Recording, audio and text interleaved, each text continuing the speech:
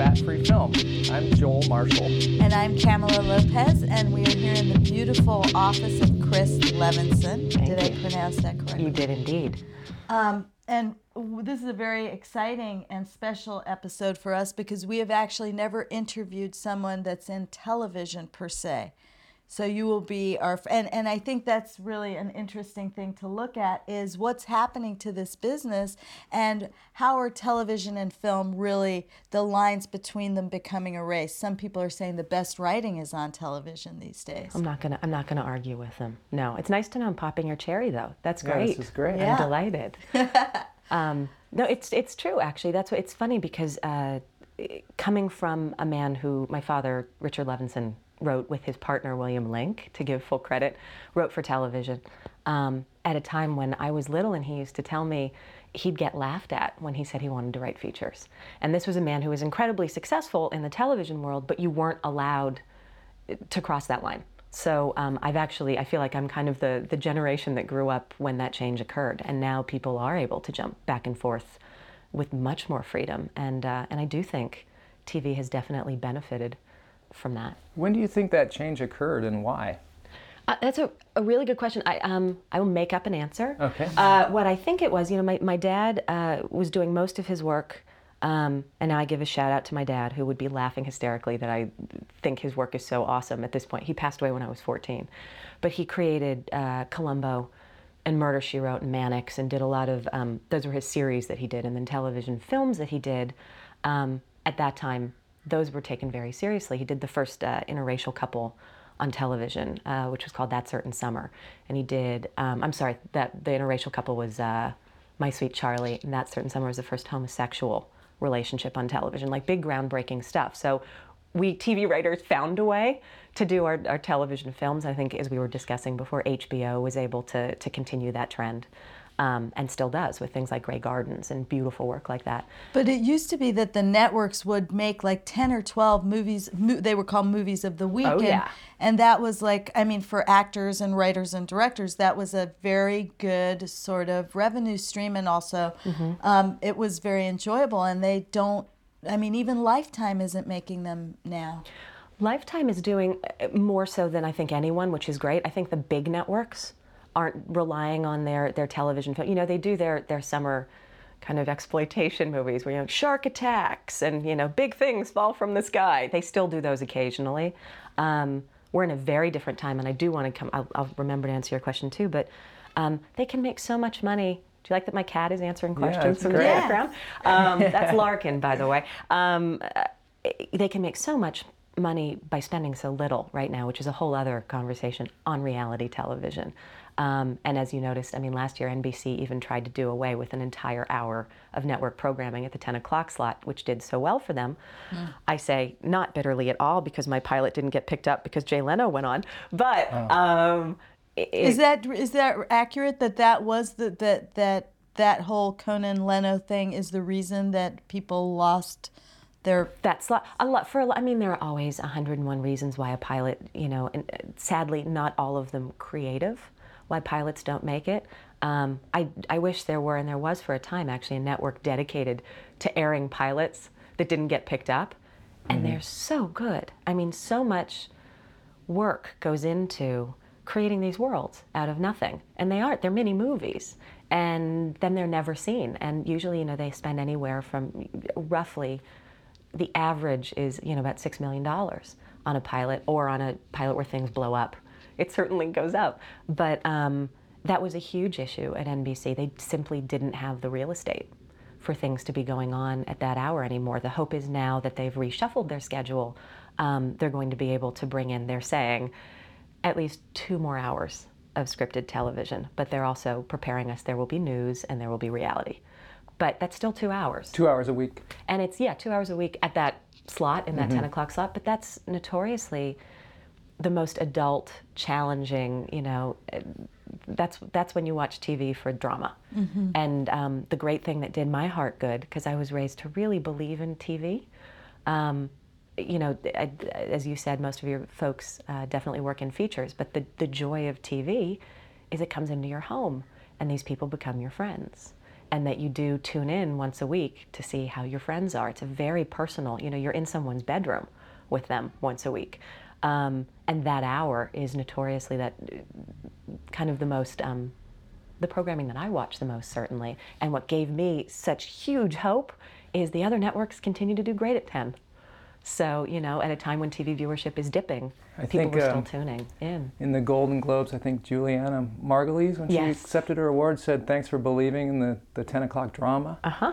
And she's probably talking to that. Think about, I thought that was brazen, and I kind of love her for that. But you look at, just in my growing up, the shows that I loved, NYPD Blue, Homicide, I believe 30-something was a 10 o'clock show. I worked on Law & Order, but I still, before I was even there, I think brilliant show. These wonderful kind of, when people think about what's best about TV, it's usually in that slot. So a lot of pilots didn't get on last year, and the hope is those people will live to write again. So will you explain to me precisely, let's say I am a writer and I've written a pilot. What is the exact procedure that one goes through to get it to the point where they do actually make it?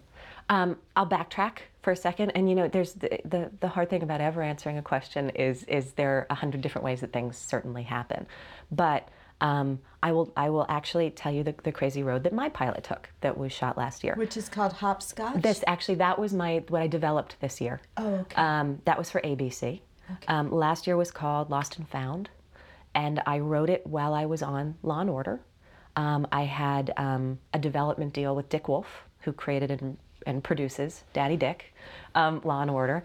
And so while I was there, I wrote, the woman who runs his production company is named Nena Rodriguez, who is wonderful, worked at Imagine for a long time, now works with Dick. She came to me with an idea, which is the best, because that's one option. Someone can either bring you an idea, you birth it yourself, or the network can actually have something that they're working on. So they're starting from that early on in the process. There are a lot of different ways to go. Is that kitty going to drive you nuts? I don't think it'll get No? Okay. Okay, good. He has many opinions on television as well. So in this instance, the idea was brought to me, and there is a real guy. He works 10 different part-time jobs in Tennessee. His name's Todd Matthews, and in his spare time, he finds the names of John and Jane Does. Do you want to do a show about it?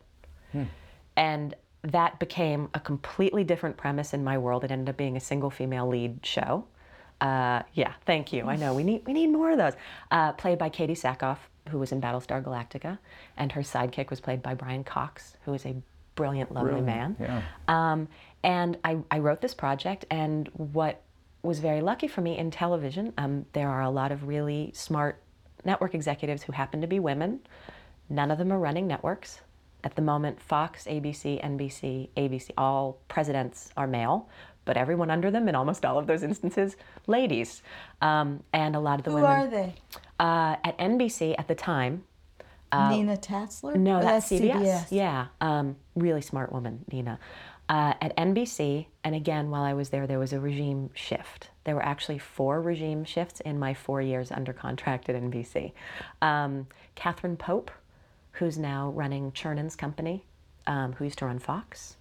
I hope this is interesting to people as I throw out names. It's very No, this interesting. is good. Good. Very Catherine useful. is just smart as a whip, and now is being a producer, which I think is really kind of terrific, because she found me, and just, as I'll tell you how this project progressed, just believed in it until it got made. Katie O'Connell, who has since kind of quit the business.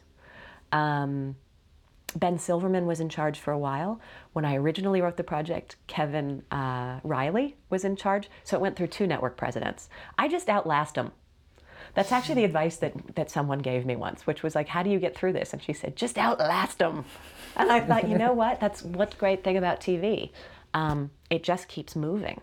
There's a breakneck pace. And if you, Peter Fisher, who ran Murder, She Wrote, once my dad kind of stepped back, he ran the day-to-day. He told me when I think I was 14 and kind of thinking about doing this for a living, he just said, there are very few people who can actually write. And if you really can do it, just keep doing it, because you will work. And it's true. It's so much of this is about persistence and just showing up. The hard part is the temptation some days to not show up. but I think it really show up to work and just kind of keep going. So Lost and Found was a perfect example of this because I wrote it. The women at the network really responded to a strong, albeit, can I drop F-bombs? Sure. Fair enough. A fucked up lead character who was damaged, and the way that she was able to find the names of John and Jane Does was to basically become them. So that when she found, there are no crime scenes, you just get a box. And it was, in the pilot, an extra large tracksuit, a class ring on a chain, and a Viking helmet. And that's all she had. She knew from the file that there was a bullet in the guy's head and he was a large African-American man.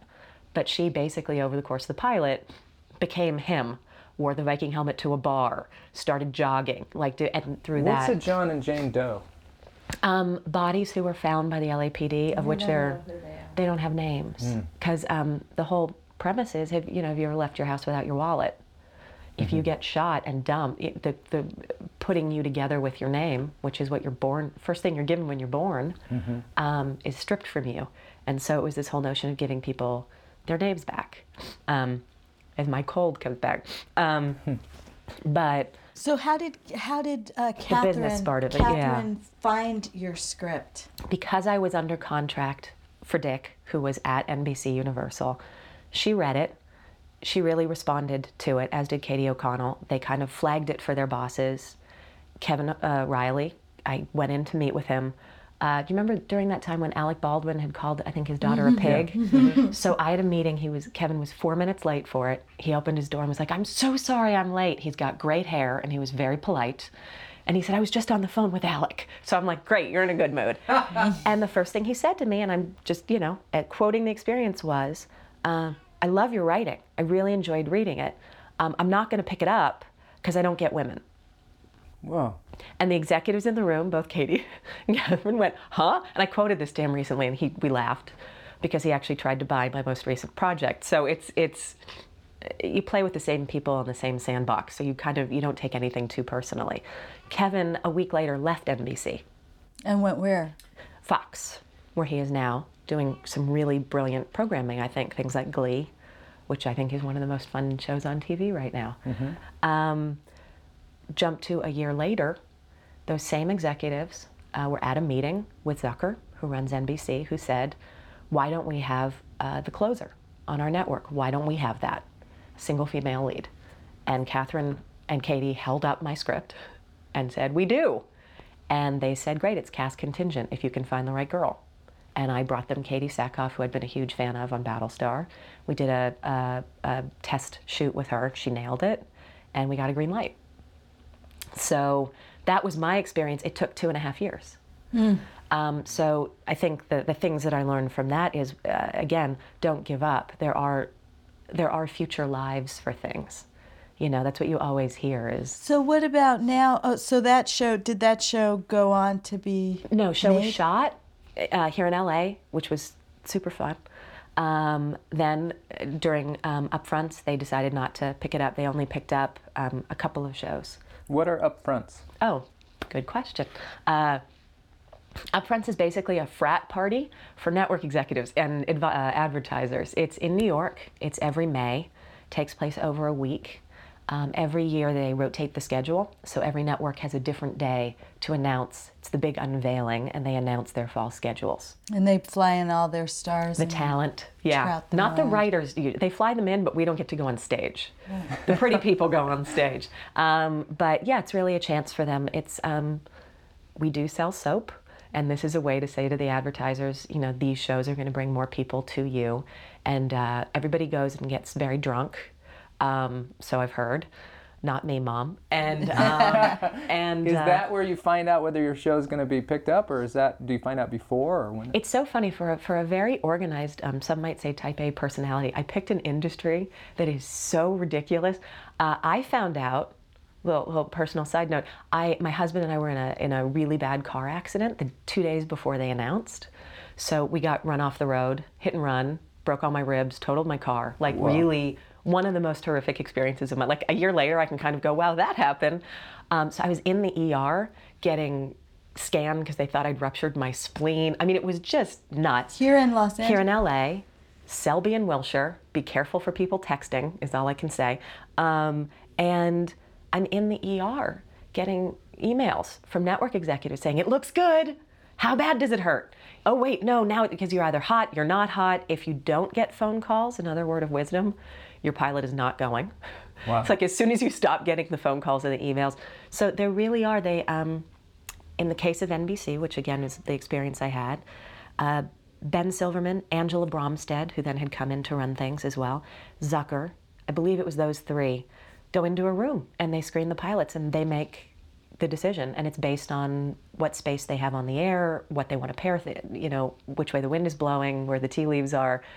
And I found out the next day, strung out on Vicodin, I got a forwarded email that was a quote from Ben saying how excited they were about their fall lineup, and I realized our show wasn't on it. Oh. And then I fell back asleep. And what's the agent doing during all of this? He's drunk in New York. No, he honestly, they are. It's a very interesting. You hear stories. Zwick and Hershkowitz, I can never say his last name appropriately. Brilliant writers with 30-something. They said they were standing in the wings. I believe I'm telling the story correctly. At wherever they were doing, that network was doing their upfronts, basically being told, change the name of 30-something or we won't pick it up. I mean, it comes down to the wire. There are people who have flown to New York only to be told we changed our minds. The stories run. My friend that same year who had a show on the air, Life, Rand Ravitch, they never called to tell him they canceled it. He read it online. That's the other interesting thing they eventually did. They never called Dick Wolf to tell him that they weren't doing our pilot. They called me, and I love them for that. But because of the internet, people are tweeting from inside upfronts. There's such an instant access, which I think is kind of fantastic because it's pulling back this curtain that before they were able to kind of, you were asking, how do you find out? Before it was a little bit more controlled. And as a writer, you've spent the last, if it's been shot, in my case it was a couple of years, but you've spent, arguably, you sell pitches in July or August. You then write them and turn in a draft before Thanksgiving, get a lot of notes and rewrite it numerous times, turn it in usually before Christmas, over Christmas. You work through the holiday. I have a friend who turned in a draft this year on New Year's. You find out in January. You then prep, shoot it, post it. So it wraps usually from July all the way through to upfronts the next May. It's been a year of your life. So I kind of love the fact that there's not as much control and secrecy, and that as a writer you kind of can keep more between Nikki Fink and the Hollywood Reporter, and it's a new age. I think it's kind of great. What do you think, though? When some of the stuff, when you talk about it, I wonder, like for instance, could you conceivably get your Lost and Found show back and take it, say, to cable? What cable? I mean, when you talk about the 10 o'clock slot, I just see that as cable. The entire landscape of cable is the 10 o'clock slot. And I find that most of what I watch is cable, and I mean, there's just such great writing going on there. Is that something? Is there some kind of a wall for a writer such as yourself, or I mean, is it more prestigious to stay on network, or what's the deal? Okay, there are so many good questions in that one question that I'm going to try. I'm like, if I had enough coffee to get to all of them. Is it more prestigious to stay on network? I will answer that one first, because what I think, I've been doing this since I was 2 weeks out of college. I'm very lucky. This has been my lifetime career. It started out that it was, I remember when Fox was looked down on because it wasn't a quote unquote real network. And I've worked at Fox, I've worked at what was then the WB, where the pay scales weren't even up to network. I mean, now it's, there are arguably 5, I guess, what CBS, NBC, ABC, Fox, and the CW. Those are what I consider network. Most of my friends who are writers, and I won't say all, and maybe this is something about my friends, and most of the writers that I met with, because I actually went ahead to staff Lost and Found, so I got a chance to finally, I read 90 scripts. I met with, it was actually fantastic, because usually you only meet the people you're in a room with. And when you're in development, which I've been doing for the last couple of years, you're where you're sitting now. You're in my home and with my kid and my husband, which is great. But it was a chance to meet specifically other women writers. And there are some really fantastic ones out there that I would not have met otherwise. All of them, almost to the last one, are dying to get into cable. They don't care about the pay cut. That's not what matters. What it is it's about writing something you believe that will stay on the air, doing 13, 10, 11, 12, 13 episodes, which allows you to, I just bumped into Scott Wynant, who's a great director at Starbucks this morning, and he's working on True Blood. And he said it's so different. He did 30-something and so many other shows, but he said you get to actually pay attention to everything because you're not in a hurry. You can even write all of them before you start production. It's a different world. In network, you're usually doing 22, sometimes 24 episodes. You hit episode 16, you want everyone in the room to die, no one's showering, you haven't seen your family in months. And you're falling behind. You're always behind. The question is, will you shut down? That's always, if you can keep from shutting down, you're successful. But it's that wall that you hit of, I don't want to tell another one of these right now, that you don't deal with at cable. And it truly is a character world, a world where characters can live. As far as bringing projects from network to cable, it seem like it makes so much sense. And because networks and cables are now, CBS, Showtime, USA, NBC, you'd think they're all connected business-wise. It's not easy. It's weird how it's kind of an old model that it's like network and cable. Like they've got this separation, but really, I mean, they're both delivered on a cable and they're all delivered the same way. It's just really kind of based on something that was in the past. But it also has to do with the FCC laws and what what's available to everybody versus what I choose to make available in my home and protect my children from. However, I take the responsibility for that. But it's interesting. It goes back to what you were saying at the beginning too. In a strange way, and I hadn't thought of this before.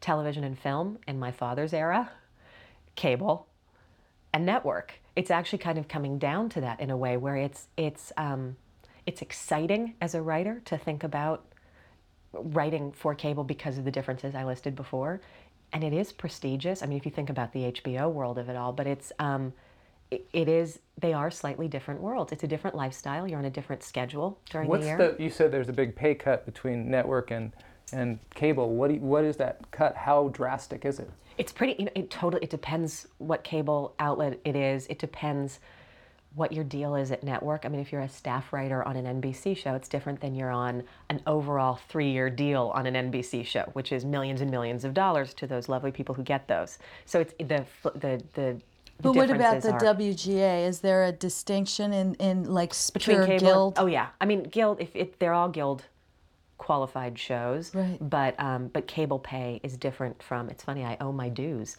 and there's just a set fee that someone at my level pays that that is just an assumption that would be different if I were at that level on a cable show. So it changes your lifestyle. As far as being able to take a network show to cable, though, it happened this year. Southland. Yeah. Which is a great show. I'm so glad it got to go somewhere. And I honestly think more people are going to watch it now than they would have if it had been lost on a network.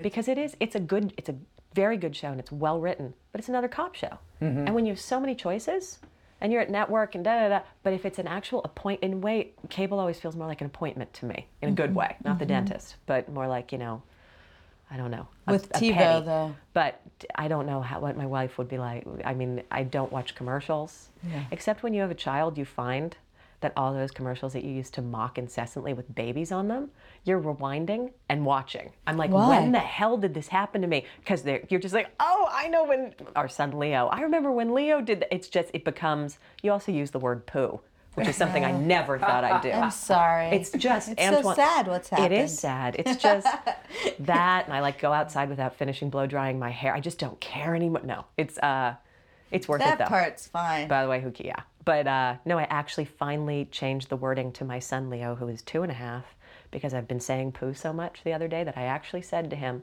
"You've got shit in your pants. You really want to walk around with shit in your pants?" And he looked at me and said, "Yeps." And I was like, okay. And I probably shouldn't use that word prior to preschool. But the jump does happen. It helps that it was John Wells. It helps that there was so much publicity surrounding the changes at NBC, so the show had a heightened kind of Q rate, whatever. You know, it was like people noticed it. It gives me hope. I think A woman created that. Yes, whose name I'm totally blanking on, which is embarrassing. And I am too, but I was just very happy computer. that she did, because it's so not, chick flicky. No, it's shocking that women can actually, I don't know if you knew that, but we can actually write things that aren't, amazing, and even isn't male it? characters too. Wow. That's Can we, no really? way. How could you do that? I heard about that. And I heard that men are much better at writing women characters than we are, but apparently I've experienced, you're right. even though they don't get us or want to do the show, they can write the part. Yeah, they don't get us. It's so true. It was such a great statement. I don't know if you guys read her or notice. I enjoy an occasional Nikki Fink reading. I read her every 5 minutes. So when we say Nikki Fink, we're talking about Deadline Hollywood Daily, Hollywood. which is a website where you get a lot of insider information. It's fantastic to read, and I would think for I anyone read who all wants the to know. comments, especially because I like to hear how people are responding, and it sort of paints a different view of Hollywood. I mean, people that are actually working in it, that it's not as rarefied as you would imagine from a distance. Somebody gave me advice about reading things online, though, is that you have to go on and either decide you're going to believe everything or nothing. Because you can't just believe people saying nice things about you, and you can't believe, so it's that making a choice before you go on. And the two examples, my husband, who's madly Googling me, anyway, he found the Futon Critic actually did a review of Lost and Found. I don't know how they saw it. God bless them. They wrote a multi-page breakdown of the pilot, of the story, of what they thought worked and what they didn't think worked. They were spot on. I mean, I created the show and never have had a conversation with this person, and they really nailed it. It's people who take the time online to actually care. The snarky ones, whatever, can be fun reads, but there are so many people out there, like you guys doing what you do, who really care about it. It's a great learning experience. Nikki Fink, however, picked an interesting subject because I had actually gotten a couple of emails from women friends who are showrunners who pointed out the fact that very few pilots this year that got picked up were written by women. Is that why that article was Then on it there? was on there. I'm using that article as a shaming device with a pilot that I've written. I love you. Yeah. I I'm think like, that's fantastic. what about this? And I read when it was only 4 comments, and this is what I mean about you have to pick and choose there were only 4 comments, all what appeared to be male, names, but maybe there are a lot of girls named, Bruce, but basically saying, well, you can't just claim that they weren't picking up pilots because they were written by women. They all sucked. Oh, I saw and I'm that like, person. wow, that's a positive way of Were looking you at the it. one that wrote, No. have you read all of them? No, this is where I also draw the line where I'm like, I can't get into responding. Don't get engaged. Oh, I always do. But that's the thing where it's not about, and of course, I personally invested in this. I'm like, mine didn't suck, but, because I did write one this year, but it comes down to so many different factors, male or female, maybe not in the pilot selection process, but it definitely is who the network president wants to be hanging with. Like, there's no denying that. Who the producers are, who all those factors come in, and if they're picking their buddies and if they're picking people on their own shows who want to go off and develop, it did fall more into a male-centered world this year. And if you look at showrunners, there ain't enough of us out there. And there are some terrific women writing at all levels. And I was raised by a guy who just said, be a tough cookie and just write. Just if you're a writer, you write. Doesn't matter if you've got tits, doesn't matter if you've got, you just do what you do. And I never really took into account how I look or my chromosome makeup, that's not my problem. And then the strike hit. And it was very interesting for me. Which one? This recent This recent one? writer strike, which lasted for about 5 months. I had just had my child. Perfect timing. Thank you so much, Writers Guild. I was the only person who loved the strike. But what happened was people were able to connect. in a way that there's usually not that time. Film schedule, for all you people who are writing features, is very different than television. It's just, as I said earlier, it's constant. As you were also saying, you're always behind. You're always churning stuff out, which is great because they can't note you in some instances quite as badly. I've written features as well, and oh my God, the process can just linger forever. TV, you gotta, especially if you're in production, keep moving. But I met a lot of women, and for the first time, hearing their stories, you realized it does make a difference if you're a boy or a girl walking into that room. It just does.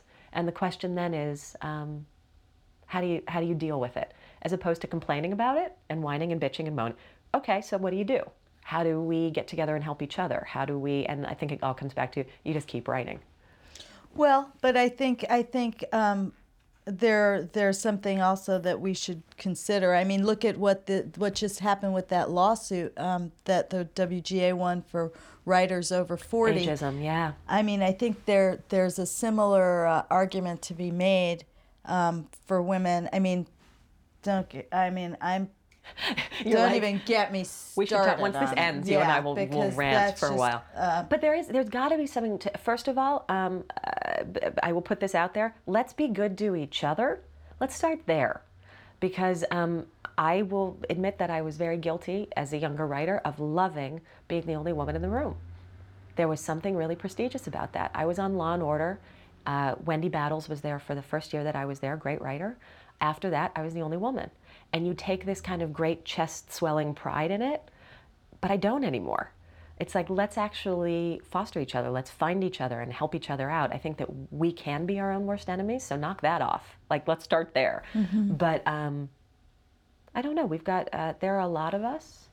They need us to continue the species. So, we're going to stick around for a while. Yes. Sometimes you wonder if they are aware of that. I'm not. No, I have to be reminded occasionally. I could write it down on a Post-it. Thanks. My whole hope is that my goal is to hit 60 and write a script with like a 20-year-old sexy lead and write it under a different name and just send it in and see what. So I'm looking forward to that. Well, look at what happened to Madeline Stowe, though. That was really crushing to me. Oh, I don't know that's what happened. Well, she wrote under a male pseudonym. She wrote a feature script that every studio was bidding for, and this was at the time when specs were pulling in really big numbers. I remember that. And they wanted to pay, I don't know, like $5 million for this script or something crazy. And then she was like, okay, well, it's me, and I'm the girl in the movie. And they were like, oh, forget it. Oh, she should have waited like a week. Now that's because they said she was too old to play the role, which she had written for herself, and she's an absolutely stunningly beautiful woman. We should all age. That exactly. Well. So that was astounding. I read coverage on something. I wrote with a partner for a while and a guy, and it was really funny because they wrote that this Chris Levinson really has an ear for women's voices. Oh yeah. Well, a lot of online they think you're a male. Yeah, because they keep saying he, and we I'm actually like, saw Joel. something on the internet where they said he is this and he is that, and I'm awesome. like, I'm Don't pretty sure it's a change it. woman. Don't change it. Actually, they've altered my voice for this interview, and I'm really a strapping, ruggedly handsome, which is the phrase that if it says in any script, I put it down. Because I think it's an easy copy. He's ruggedly handsome, down, and I just don't. It's the same as if brown-eyed girl plays at a wedding. I leave. I'm out. I dated an a cappella singer. It's like it's in you and you just can't. I was young. I was foolish. Can I ask a few things really quick? One is on Law and Order. What was your job and what was your daily life like there? I'm sorry. To hold on to sanity. What was my job? I was there for 3 seasons. Mm-hmm. I started out there actually. I was brought in by a fella named Waylon Green, who is a beyond brilliant, wrote The Wild Bunch, has been around for a little while, will come in to hear a story pitched, an episode, and will end up being in your office for 3 hours, and you'll end up finding yourself discussing the jazz age. He's just an absolute pleasure. I met him when I was 18. I was a PA on NYPD Blue during the summer, and we stayed in touch, and he found out I was available and brought me in to there was a spin-off of Law & Order called Trial by Jury. So I did that for a season, and then I came over to what's called the Mothership, which is the original Law and Order. I was a writer there, I was consulting producer, and then I moved up to co-executive producer my last year there.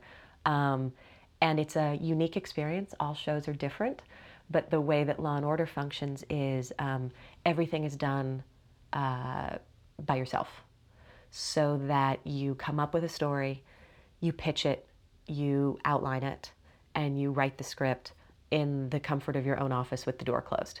There's no room, because as Dick likes to say, it's not about character, because you can kill any actor you want at any time and it doesn't matter. And they do. And then you go to New York, if you are of a certain level of producer, to produce your episodes. Okay. So you did it from here? You wrote from here? All the writers are here but one. On SVU, Law and Order, I don't know about Criminal Intent, but the writers are all here. And you say there's no room, you mean there's no writer room? There's no writer's room, yeah. Unlike shows that I've been on that are more character driven, like my first job was Party of Five. We lived in the room. We never left the room. It was awesome. We had sleeping bags. It was fantastic. Like, we just didn't leave, and it was like a big family, and that's where Story came from. Law and Order is a very isolated experience, and what's brilliant business-wise in that regard is if you have, say, 8 writers on staff, 8 scripts are being written at the same time. So you're never behind, and the production in New York is seamless. It's just they're brilliant at what they do, so it just keeps moving. So sometimes it's just this occurred to me that we were talking about this the other day, but it seems like with network television, a lot of times the episodes are more contained as a story that stands by itself, that can be mixed and matched later on, when they get syndicated. That's called close-ended. Close-ended. Yeah. And then it seems like on cable it's more of a kind of an episodic. Serialized? Serialized. It's always what's in fashion. I mean, certainly Grey's Anatomy is not hurting from being serialized, and God bless them. But it is very appealing. If you look at the pilots that were picked up, again, it's which the way the wind is blowing. This season, what are known as procedurals are very popular. Those are all close-ended. They're cops, doctors, lawyers, mostly cops and lawyers. And they rerun very well. Serialized shows I also run on Dawson's Creek did not rerun well, because you already knew if Dawson and Joey hooked up. Nobody, I saw that, what's next week? And it's also now they look to DVD sales. That's what I was shocked. I actually have a friend under 30, and she was talking to me about watching TV, and she doesn't. She's like, oh, I get the season Netflix of 24, DVDs, right? and I watch it in the weekend. And my heart stopped, because you just think about all the work that goes into one season of television. But I'm like, wow, I'm old. Because she said, why would I wait to watch one a week? It's just a very different mindset. Yeah. So they're becoming almost like a movie viewing experience, because you can watch it in a chunk. And there is a sort of new genre that's being created that I really love, which is what Damages is doing, which is Smart kind show. of creating a 12 or 10 episode narrative that literally, if it never goes another day, you're completely satisfied. It's so well, all the strings tie up, and you've got this amazing cast, and it's like the old miniseries feel. Yeah, it's like, you end up so frequently blue-balled when you fall in love with a series. Yeah. And I think it's telling. Lost and those kinds. But Lost did the brilliant thing of, I'll be watching tonight because it's ending. Right. There's an end date. I don't think any other show, that show is a unique. I just hope that I haven't been watching in the last few seasons, but I just came back. I'll be back I gave tonight. up for a couple of years, and then this last season I watched, and now I'm salivating. Oh, really? Yeah. the thing that I wonder, and I'm sure that they will do this, that they will explain a lot of these things that occurred, throughout the thing. I spoke to a network executive who's already seen a chunk of them. Yeah. I know the numbers get explained. Yeah. And Oh, I'm like, good. yes! So there are a few What things about that... the weird polar bears and all that? I think they tried to explain I that. think that was already but explained. I didn't really pay enough attention, I guess. I was getting a sandwich at the time. What bugs me is when a show does not, maybe it's just me, but when they show you all kinds It's of just weird you. things, it's probably just me. They show you all kinds of weird things, and then they never explain it, or the show gets canceled before they can explain, Well, like those are- Carnival. That Oh, happened my to us. Lord. We're Yeah, like, no, oh. there's something to be said for, as we were talking before too, when you have this set number of episodes. Damages, at least from what I've read about their first season, they did change the ending quite a bit, which I don't understand coming from a mystery writer. The mystery writer's daughter. It's like I'm a coal miner's granddaughter and a mystery writer's daughter. It's true. It's crazy. But I don't know how you change the ending of a mystery. That's hard for me. Sorry guys, but I think that's BS. Like you have to actually be building to something, although I did enjoy the first season. It didn't feel like they did. No, it didn't. So maybe they're just saying it to mess with my head. It's like we're going to fuck with Chris Levinson.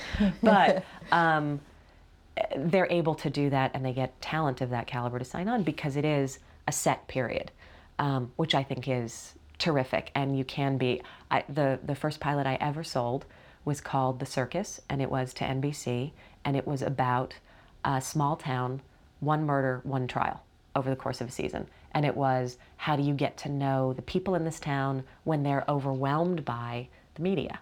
And secrets that don't have anything to do with the murder are starting to come out because there's so much, there's this need for 24/7 news, and there's need for it. I should have sold it to a cable outlet, but this was 4 years ago. It was just before, I was also under contract at Lovely at the Peacock, so that's where I went. But now I believe they're actually about to close a deal for Steve Zalian to do that for HBO. Oh, really? Which and I will watch. Scorsese's doing something for The Boardwalk HBO. show. I know. It's fun. Those are the shows that are great fun. But there's also something to be said for the bread and butter, which is still. I don't mean to poo-poo the success of something. I mean, look how many people watch The Mentalist. I did use poo. You did twice but in a row. It sounded kind of French, kind didn't of different, it? yeah. Poo-poo. Yeah, with an H. Yes. That's what Thank it was. you, like Winnie.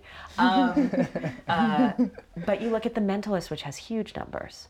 You look at, in its heyday, 24. Those are network shows. They're very different in style and taste, but there's a place for them. I mean, Murder, She Wrote was on for most of my lifetime. I was on it. You were?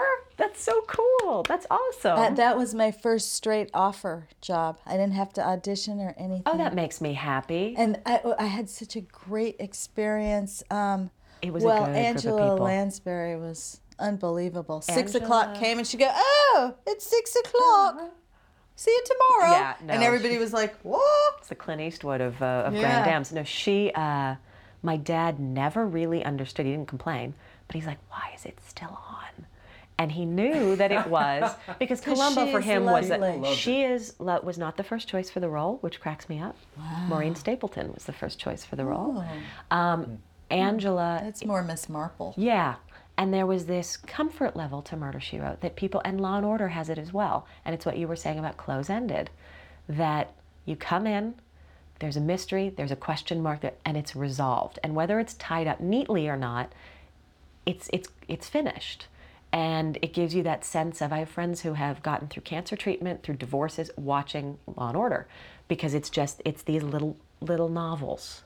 And it really is. They're Greek tragedies, which is fantastic because there's an end to them. My hope is that there's a way to do stories like that with enough serialized character, because that's what draws me to watch, that you come back for both. Yeah. But Angela, just to take 1 second to talk about I'm so blessed. She is a true lady. And people think that playing Jessica Fletcher on Murder, She Wrote, that's not acting. I'm like, oh my God, yes, Angela is very elegant and very classy, and that was a huge stretch for her. And as I said, my dad died when I was 14. I used to call her Sunday nights, 9 o'clock, when the show finished, and I'd give her notes. And she'd take she'd listen to me. The most gracious. I thought I was helping out. I was picking up where my dad left off. And jumped to a couple years ago, I wrote a role for her on a Law & Order episode, and she got nominated for an Emmy. We went to the Emmys together, and like my father, she didn't win. So it was one of those things where I'm like, she got nominated tons with my dad and once with me, and neither of us could get her that award. Is she still working? She's right now in Blythe Spirit on Broadway. She just won a Tony last year. And now she's doing a little night music, I think. Yeah, she's great. But Angela, Jerry Orbach, like these great Brian Cox, workhorses who really love their craft and come, and it's as a showrunner, the hard part about accepting that job is you don't get to do as much of what you love doing. You don't get to be in the writer's room as much. You don't get to be on the set, which I love. I'm one of those perverse people who, there are writers who don't like to produce. I do. You end up putting out fires. so that when you have someone of that level, there's a little jab of wisdom, write a role with someone in it who's over 30, so you can cast someone who's actually done this before, and they bring an adult sensibility to the set that is so appreciated, and everyone rises up to their level, which is really fantastic. So I've had the joy of getting to work with some amazing people. So do tell us a little about hopscotch. I know it's kind of a bruise. Do you have this? Yeah, thanks for bringing the salt, and here's the wound. But maybe we can deconstruct it and come up with some solutions. Thank you. I like that this has turned into a therapy session. My husband thanks you. My therapist, who I'm seeing later, thanks you, I guess. It was an interesting experience for me because I really, I was coming up with ideas to develop, and you try so hard. One of my favorite phrases is live for curiosity and not by fear. And you can get stuck in this rut in TV where you say, well, what's working? What did they buy? What do I want? I had a writer once tell me, because he got a show on the air, and I know what did it. I put a baby in it. I mean, there is no, I'm sorry to say, there's no rule sheet. There's no how-to book. It's like parenting. You just roll with it, and you just do the best that you can. And you got to write what interests you, because you're going to be stuck doing it in success for years. So I was stuck in that rut. What am I going to write? What am I going to do? Took a walk to Starbucks, came back and said to my husband, excuse the snot, shit, I've come up with a Bruckheimer CBS idea.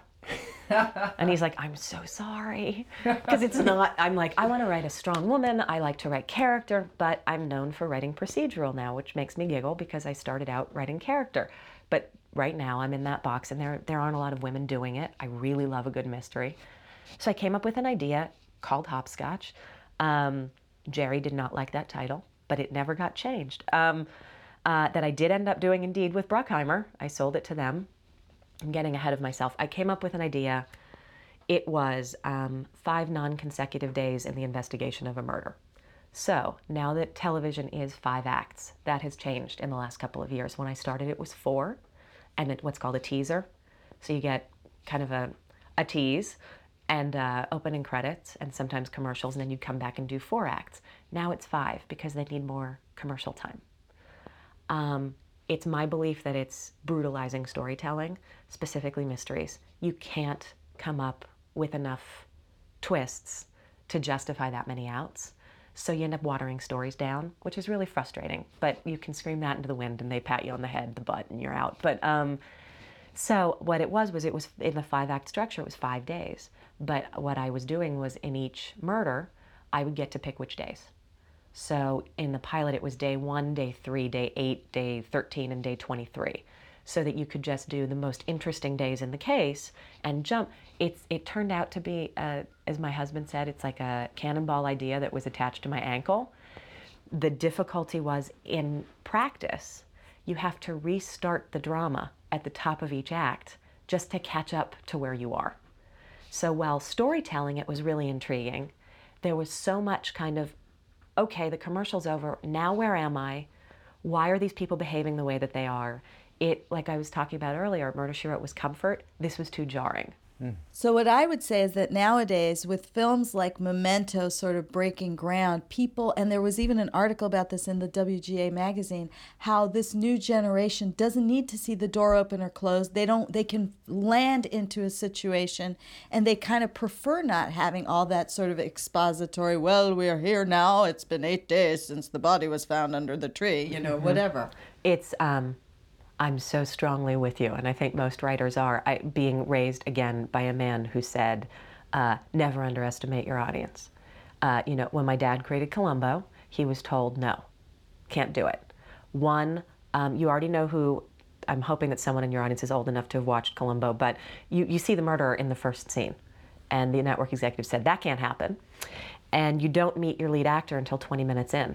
And they said, well, that can't happen. And now Columbo is one of the most well-known ever detective shows. But they did it first as a play because networks weren't open to it. But he always said, the audience will keep up with you. The challenge is a pilot, and I think were commenting on this earlier too, a pilot is a completely different beast than the series. And in the series, the first 6 episodes are a completely different beast than the actual series because you're figuring yourself out. Yeah, that's what I feel like. They don't give them a chance to find their legs, really. And they don't leave things on enough for an audience to trust that the show that they like is going to stay on, so they don't commit. That's what I found, is as soon as shows get picked up, which they did about a month ago, like, oh, we're going to keep these on for a while, there's an uptick in viewers because people go, oh, this is sticking around for a while, maybe I'll check it out. So they can go online and catch up and do whatever needs to happen. But yeah, there's not a lot of trust. And a pilot is an odd experience. A pilot's a movie. You know, you spend, as I said, a year and roughly, $6 to $10 million on 43 minutes. And every notes call that I was on in this hopscotch, I can actually finish answering your hopscotch question about the process of that. There were about 12 people in every meeting giving notes. It's not unusual. There's one writer and 12 executives from your production team, your producers, your studio, I was with Warner Brothers, and your network. And usually about three people show up from each place, at least. And if it's a high profile project, more people show up. It's so much scrutiny that a pilot becomes exactly as you're discussing. It's, well, when I was 12, my mother shot my father. It's a lot of soap opera talk where you have to have backstory, you have to have justification for every move. That once you're in series, and that's what you notice, things change. And there's more breathing room and there's more air. I find it really interesting to go back and look at the pilots on shows that I've watched for a long time. That I think it's also a good learning experience for people who are writing pilots, because you can see it's a totally different animal than what it's evolved into. It's a sales tool. That's the sad part. It's a sales tool. And there's all this exposition that has to occur and all this setting up of characters, and you kind of have to be super specific about who these people are so that you can set up for this story to occur. That it's not as compelling as the rest of the series usually. No, because that's what's great. The joy, and again, I can't speak of it highly enough. Although, if you're a feature writer, please keep doing what you do so I can have my own job. But the opportunity my experience in writing features versus television. In TV, you get to live lives with these characters. And if you're lucky enough, when you're getting canceled, so you can give them a kind of somewhat justified death. But each week you get to know them better. And each week they get to have different experiences, just like you do. In a feature, you have your finite page count, and it's a beginning, middle, and end. So it's just a very different way of, I'm stating the obvious, but as far as a writing experience, like, you really get to make people. And I think people who write really good pilots, the House pilot was fantastic. The Buffy pilot was wonderful. Sex and the City was atrocious. It became a completely different show. It was, people would stop and turn to the camera and talk to the camera in the pilot of Sex and the City. It was a much more, they broke the wall. It wasn't the show that I think people who loved what it became. So I think it's a very good thing now that it's available to be able to go on and see how things change, frequently how casts change. But yeah.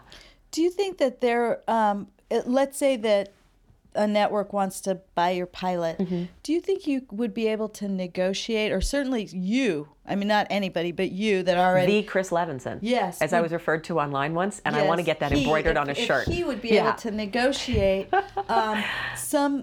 some thing that basically says, if you do decide to cancel the show, I need to have X number of episodes advance notice. If you do decide not to pick up the pilot, I want the opportunity to use the footage, add, finance the other 30 minutes myself, release it as a film, and give you X percent. And can you make these deals? I've never heard of it happening. I never want to say never because God, that's a fantastic idea. This isn't my belief, but it's just the fact, because it's a business. I don't think those things are feasible. As far as saying, you have to give me such and such amount of warning, you're already so far out ahead, production-wise and script-wise, that it doesn't actually compute with the episode that's airing.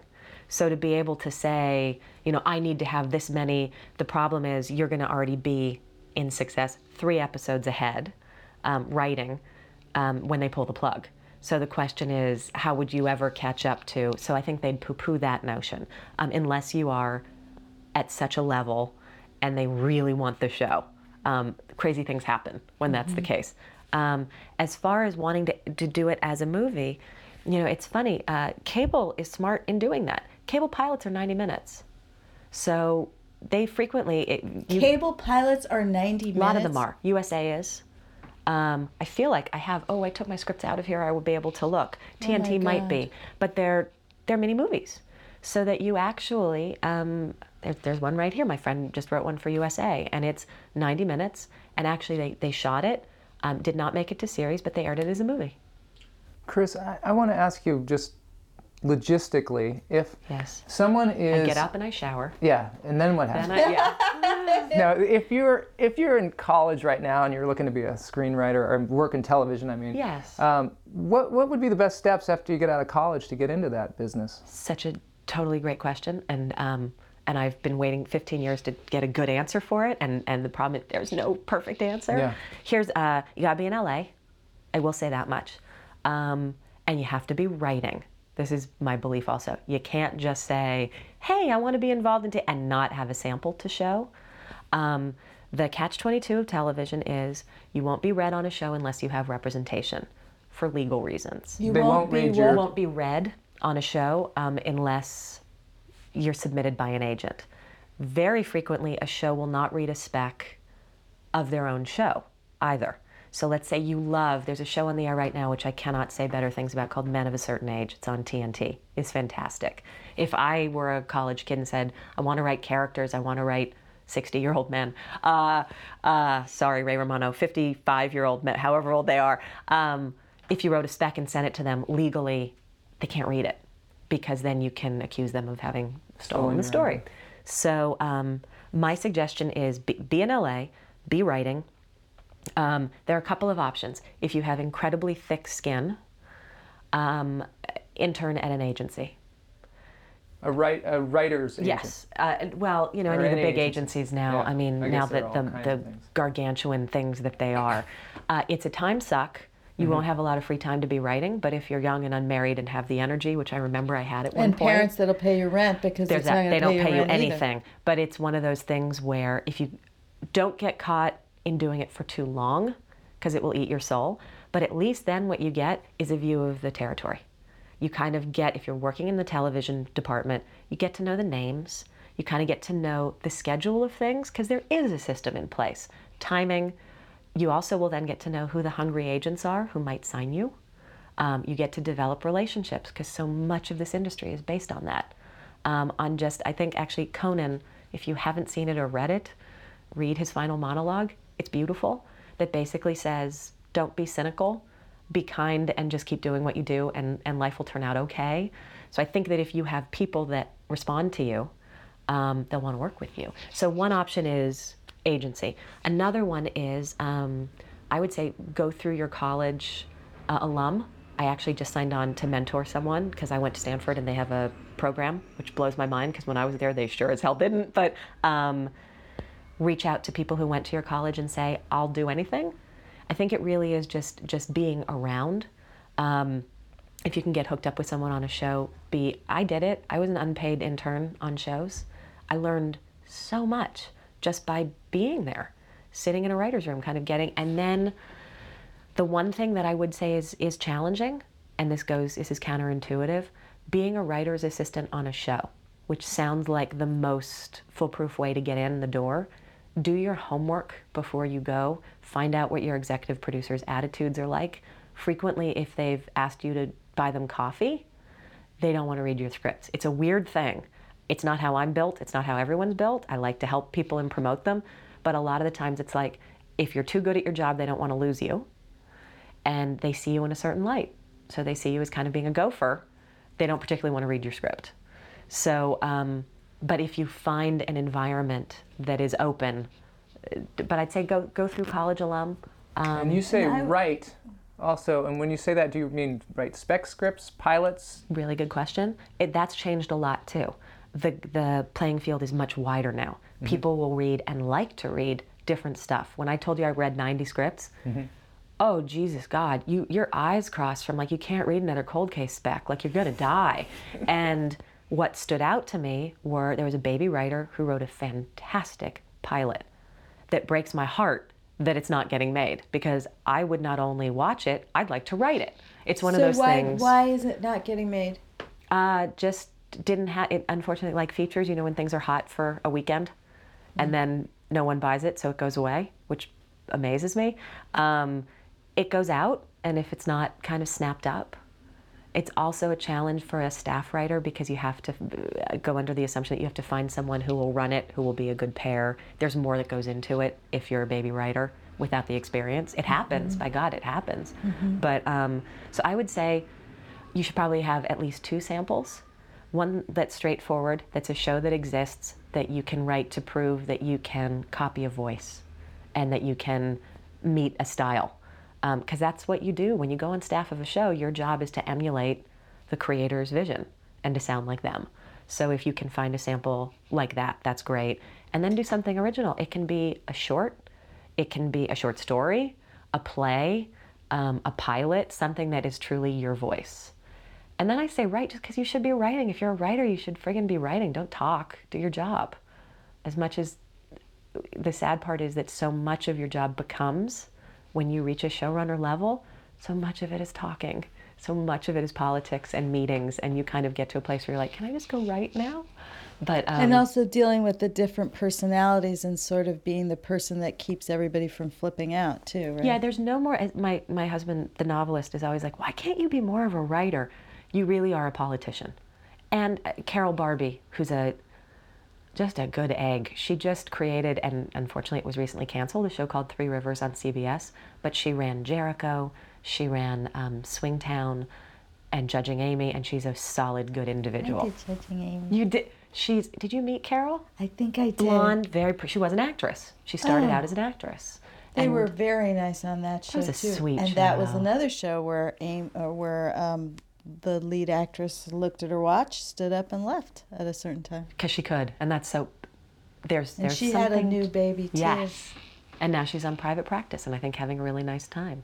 But Carol Barbie always says, and it's true, you're mom, whether you're the boy or not, but your job is to put out the fires and make it look like they never happened. Because you've got a writer's room that counts on you to be able to just do their job. They're in there they're pushing the rock up the hill, and they don't need to be worried about the fact that the actress won't come out of her trailer, or the actor's high again and can't remember his dialogue, or been through all of those. And you have to keep it moving forward. Also, as a showrunner, I'm blowing all my advice so that at the end, if you ask for any, I won't have any left. Okay, we can call this the film bites section. This will be your film bite. I'll just throw out a lot of them. No, but one, not anything too deep, but as you're moving up the ladder, find people who you work well with. Because when you get to a position, let's say my next pilot that I write goes, you need someone in that number 2 slot that you trust, because they're the ones who you leave in the room when you have to go put out the fires. They're the ones who go to the set and talk to the actors when you're cramming on a rewrite. They're the one. TV is a team sport, much more so than my experience has been writing features. Television is, you create it in a vacuum, all by yourself, and then you invite, you draft a team, and you have to learn to check your ego. I think the qualities that you have to learn in order to be successful: check your ego, make decisions quickly, knowing that things have to continue moving forward, and that you can change your mind.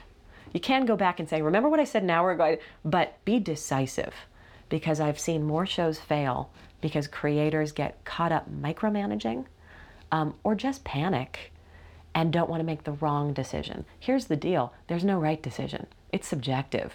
This is a creative world, but just trust your gut and make a decision and move on. It's like if you're trying to decorate your house and you never moved on from paint swatches, your house is going to look like shit. So make something and move on.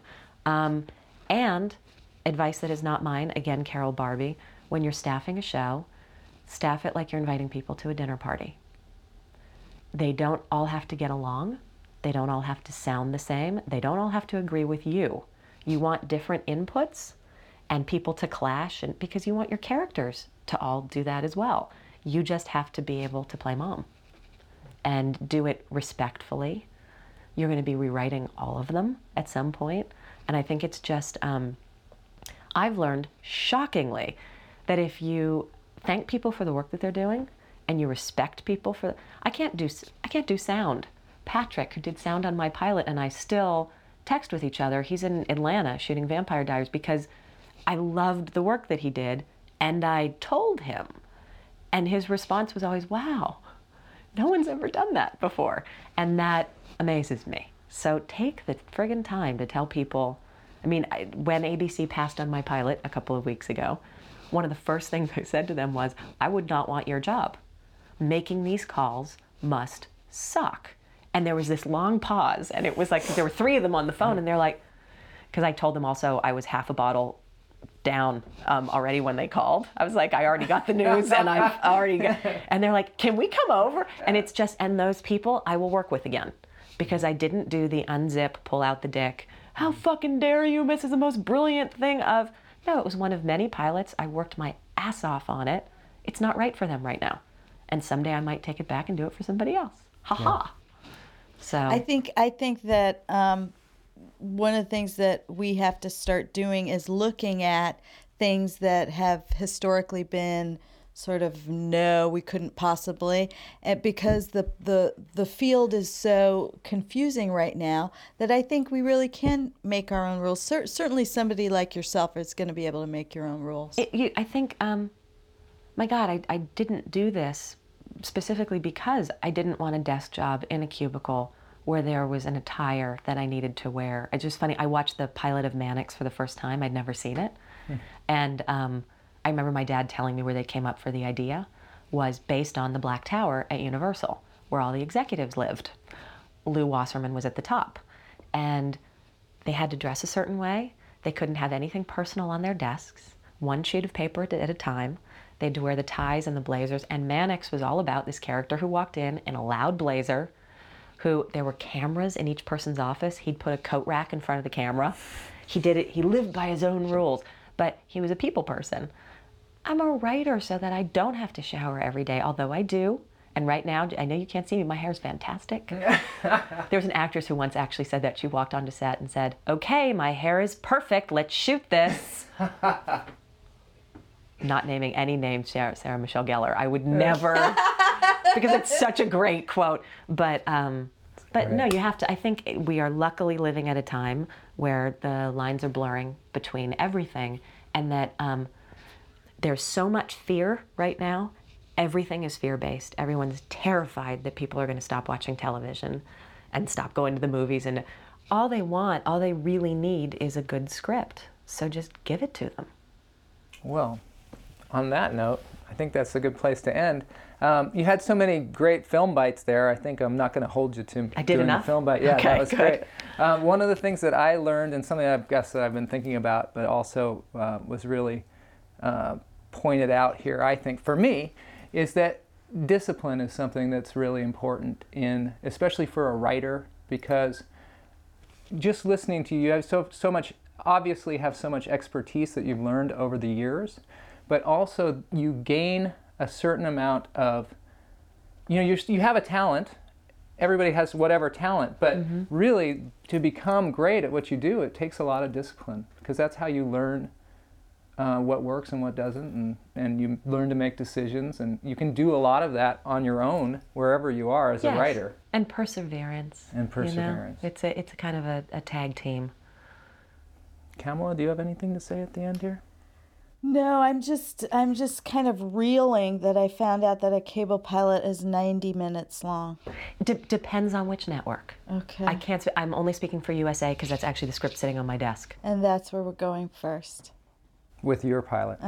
You can always add some fun I to it. just cut it from 90 pages. It took us like a 3 weeks Do you to still boil have it it? down. But don't you still have it in your computer? Yeah, but it's not as good as the new 70-page version. Trust me, if people want something enough, there are always ways to make it longer, work. shorter. Once they talk to me about it when this is over, because I have words of wisdom. It's a great network. Okay. fun, cool people. That's okay. Yeah. Stay tuned here on Fat Free Film for the exciting conclusion of Kamala's pilot. We're going to wrap it up. Thank you so much, Chris. Oh, this is total great. pleasure. This was really Thank fun. you. Really Thank been you. informative. Very good. And I want to say thank you to Justin, who's this is the first time we've done this on lavalier, so we were all like mic'd. So we'll see how that goes. And I also want to thank Scott Lobdell for introducing us to Chris and wish him huge good luck on his new pilot for Sci-Fi, Ball and Chain. And Scott, I owe you lunch. And Scott owes us another interview because I think we talked. He said he would come back for a second one. All right. Thank you so much. Thank you. We'll see everybody next time on Fat Free Film.